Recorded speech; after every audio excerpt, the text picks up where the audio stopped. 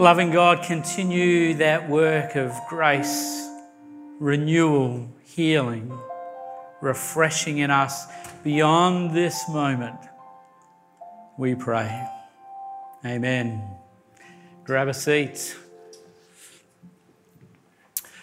Quick shout out to Ian and Les and Marilyn, who I know are watching us online this morning. We're continuing our series, Secrets from the Mountain. And I'm just so glad that we don't have to be up on a freezing cold mountain in a blizzard with ice everywhere to think about these things. We can do it from the comfort of being here at Hope Valley on site or wherever you're watching online. You know, when people are climbing mountains like Mount Everest, they always do it as a team. Many people, at least of my generation, a bit younger and older, would know the name Edmund Hillary. Maybe not quite as many, but many others would also know the name of Tenzing Norgay, the Sherpa guide. Together, they were the first two people ever to stand on the top of Mount Everest. But there is a whole lot of other people we don't know their names. There was a whole expeditionary force, team, that helped them get there, and we've never heard of their names. And when Edmund Hillary and Tenzing Norgay reached the summit, not only did they celebrate, this whole team celebrated. Some of those were down lower on the mountain, others were back in the four corners of the British Empire who had put this expedition together to reach the summit of Mount Everest before anyone else. And they all celebrated together because the whole team got those two people to the top. Now, you are the only person who can live your life. No one else can live it for you. But just like mountain climbers, you need a team to be able to do life well, to do it with success, to be fruitful and faithful throughout your life. God did not design us to do life solo. We are always better together.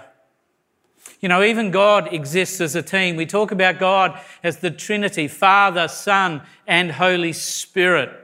And in the beginning of the Bible, when it talks about creation, and as it got to the point of God creating humanity, God says, let us make mankind in our image. And then that great work of God's grace and salvation to reconcile us back to himself, to overcome our sin for us. The Son left heaven and became Jesus Christ, limited in time and space here on earth as one of us. The Father in heaven guided him, and the Holy Spirit empowered him in his human body as he did the things that he needed to do for our salvation. It was a team effort. And if God needs a team, how much more do we, his creatures? You know, we need people in our life who can help us, people who can train us and guide us, people who can mentor us, people who can pick us up when we fall down, heal us when we get sick, even discipline us. We need people as friends, people who we can hang out with. We not only need people for tasks in our life, but we need people who can grieve the losses with us, people who can celebrate the victories with us. Have you ever tried to celebrate your birthday on your own? You know, there's a story of a pastor some years ago, and he was a bit of a golfer, and he wasn't preaching that Sunday, and he was kind of a bit browned off with life, and said he called in sick. I won't be there, I'm sick today, but instead of staying home, he went and played golf on his own. And as he's playing, the Father, the Son, and the Holy Spirit in heaven kind of looking down, watching him. And he gets to this short par 4, and as he tees off, he just feels the wind of the Spirit kind of whoosh. This perfect shot goes further than he ever hit it before, lobs on the green, bounces a couple of times and into the hole in one. And the son's there and turns to the father and says, Father, how come you've let him get a hole in one when he should be at church with his flock? And the father, with a glint in his eye, leans over to the son and says, "Who's he going to tell?" We need people in our lives for a whole range of reasons. And the wisdom of God in this is explained just so poetically and wonderfully in Ecclesiastes chapter 4 from verse 9. 2 are better than 1 because they have a good return for their labour. If either of them falls down, one can help the other one up. But pity anyone who falls and has no one to help them up. Maybe you've been in a situation like that at one time. Also, if 2 lie down together, they will keep warm. But how can one keep warm alone? Though one may be overpowered, 2 can defend themselves. A cord of 3 strands is not quickly broken.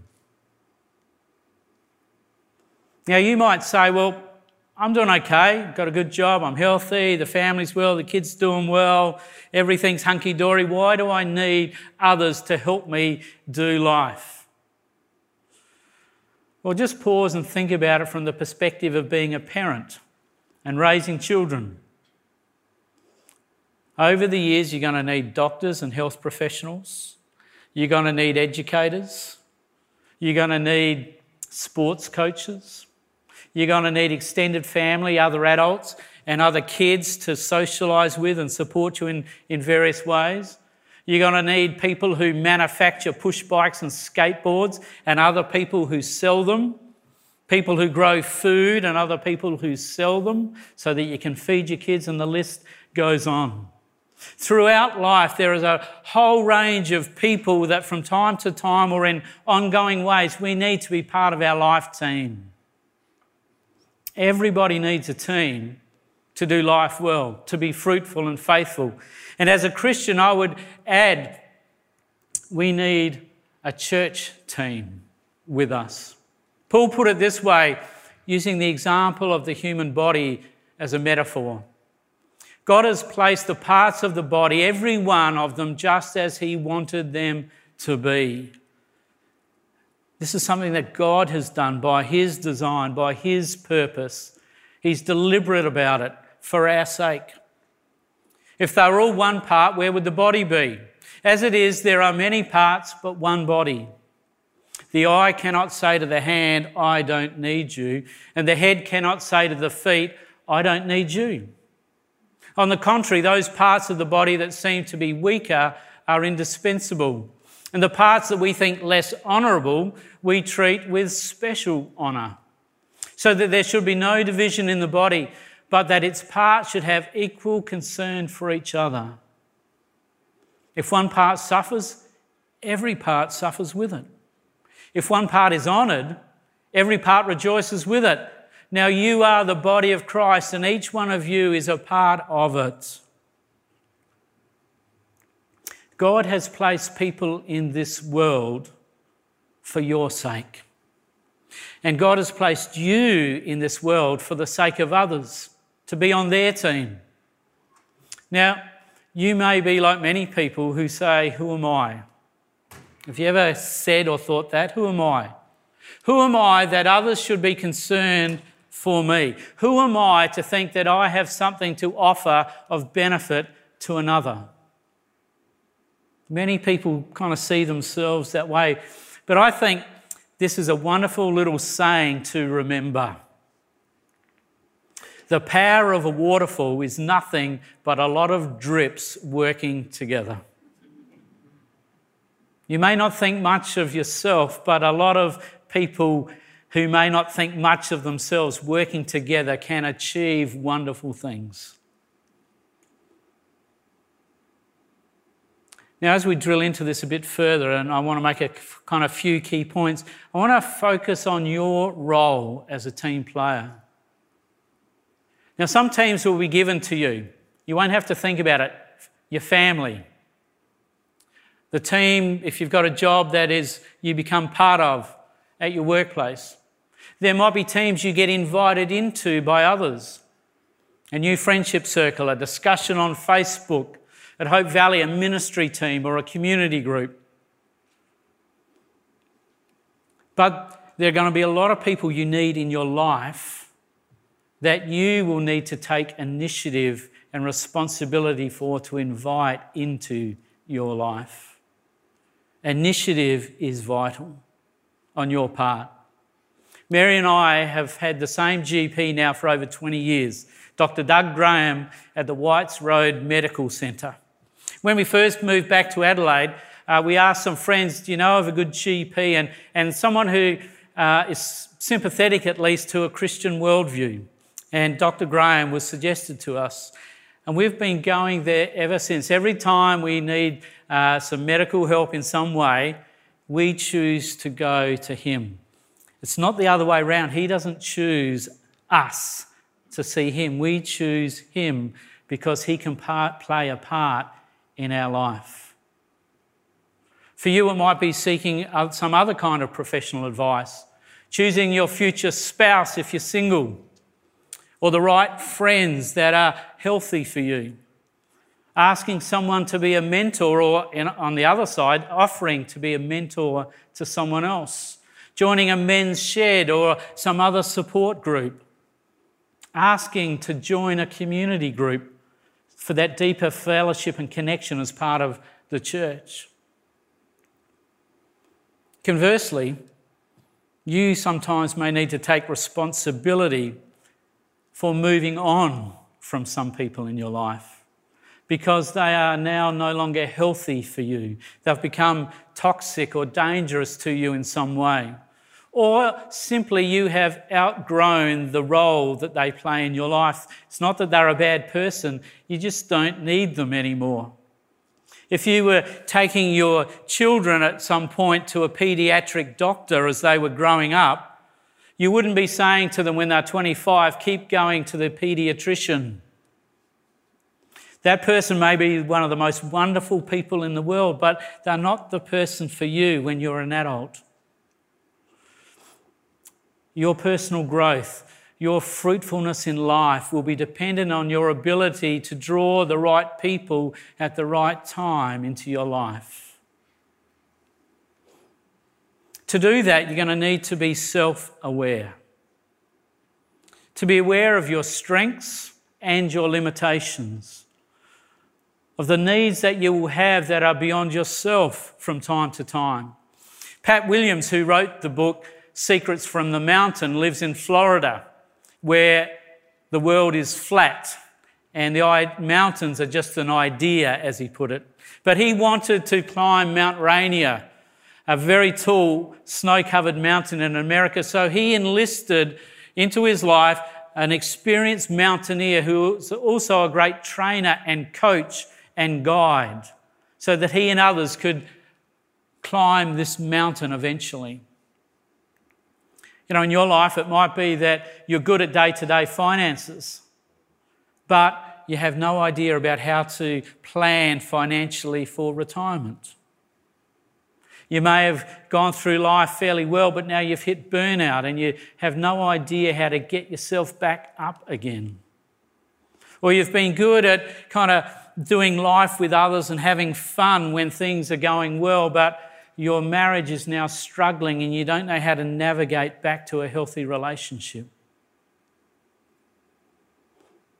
Work at understanding your strengths and your weaknesses. What you have to offer, but what are your limitations? Run with your strengths. Draw others in for your weaknesses. But to be able to do that, you need to do it from a secure foundation. You need to develop this secure foundation in your life on which you stand. People who are insecure don't ask for help, don't admit their limitations, get nervous about someone else interfering or intervening in their life, even if it is a good thing. You need a foundation in your life that doesn't change when circumstances change. And there's only one such foundation that I know of, and that's Jesus. Jesus is not called the rock of our salvation for no reason. He is called our fortress, our safe hiding place.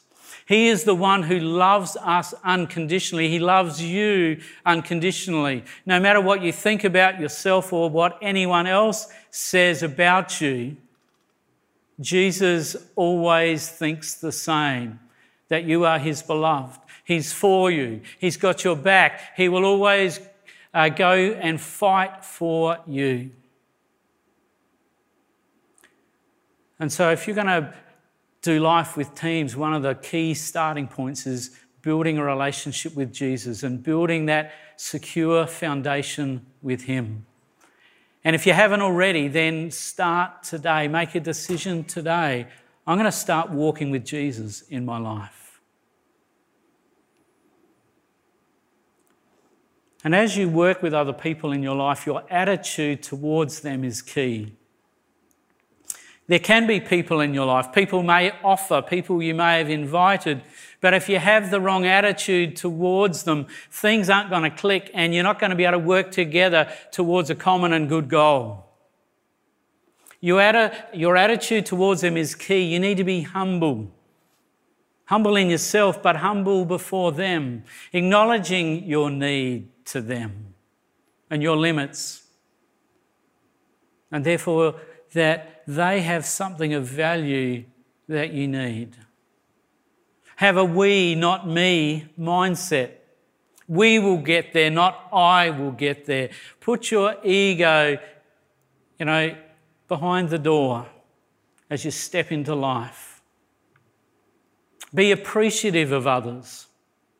Value and acknowledge them to their face before others. Value their input. Say thank you to people. Allow them to play their part. I guess many of us may not appreciate going to the dentist, especially if there's a drill involved. I don't know about you, as much as I sit there and try and relax when the drill starts up, something tenses in me. But how about if instead of sitting there fearful, as you're sitting there and the drill starts up, you say a little thank you prayer. Thank you, God, for this person you have given me and those who have developed the equipment that can ensure I can have healthy teeth. And then if your mouth isn't drooling out one side with the numbing anaesthetic, you say thank you to the dentist. Just don't spit in his face or hers.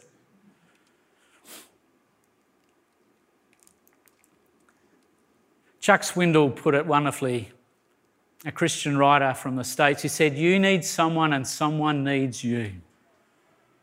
To make this thing called life work, we've got to lean and support. We've got to relate to others, but also respond. We need to give, but at times take. We need to confess, but also forgive. We need to reach out, but also embrace. And when you engage with others in this team of life, and you do it with the right attitude, not only will wonderful things happen, you will develop some great friendships. We have a wonderful rapport with our GP. We can sit down and have a yarn about things when I go there. Sometimes we yarn more about that than what's wrong with me. You build wonderful friendships along the way, and together you can enjoy the journey.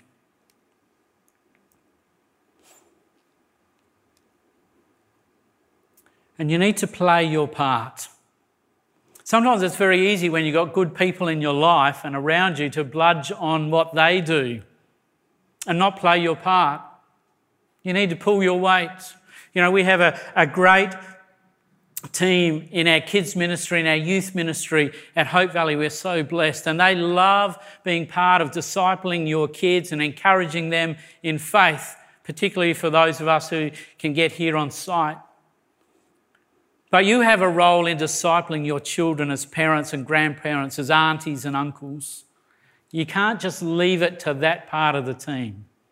And if you feel, hey, I don't feel kind of mature enough as a Christian myself to disciple my children, then upskill yourself so you can play your part.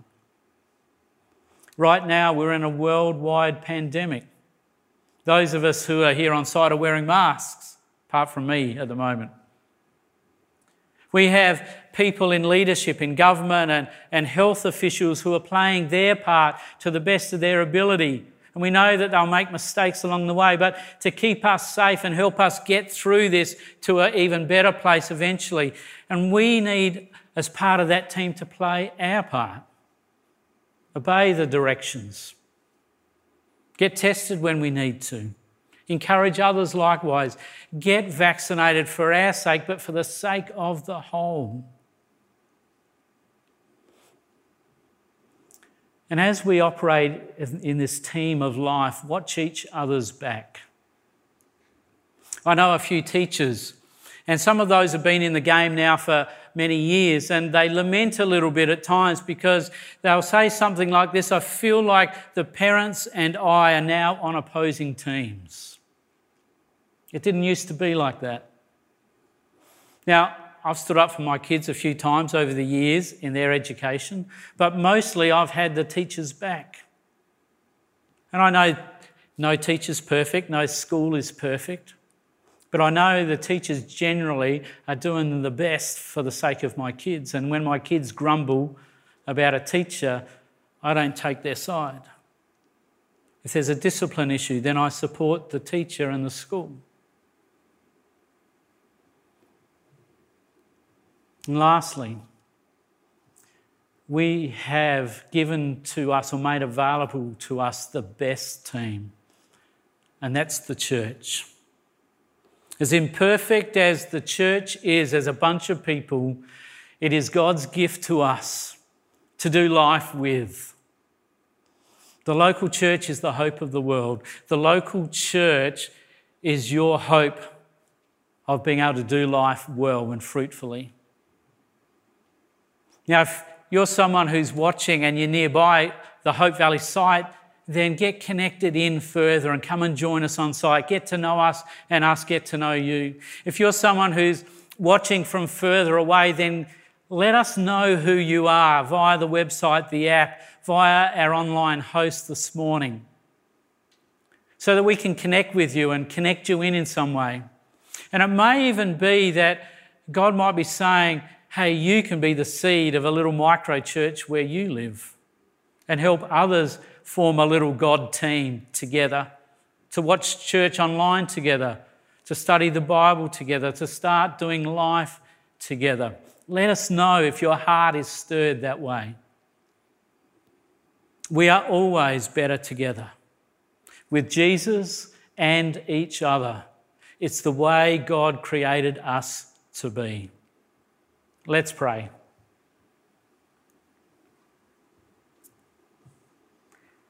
Wonderful God, thank you that you never intended it for us to be alone, that you give yourself to us to walk with us. But Lord, you have also placed other people in the world for our sake. Some we already know, others we are maybe yet to meet. Lord, help us to become secure in a relationship with you so that we are secure to engage others in our life.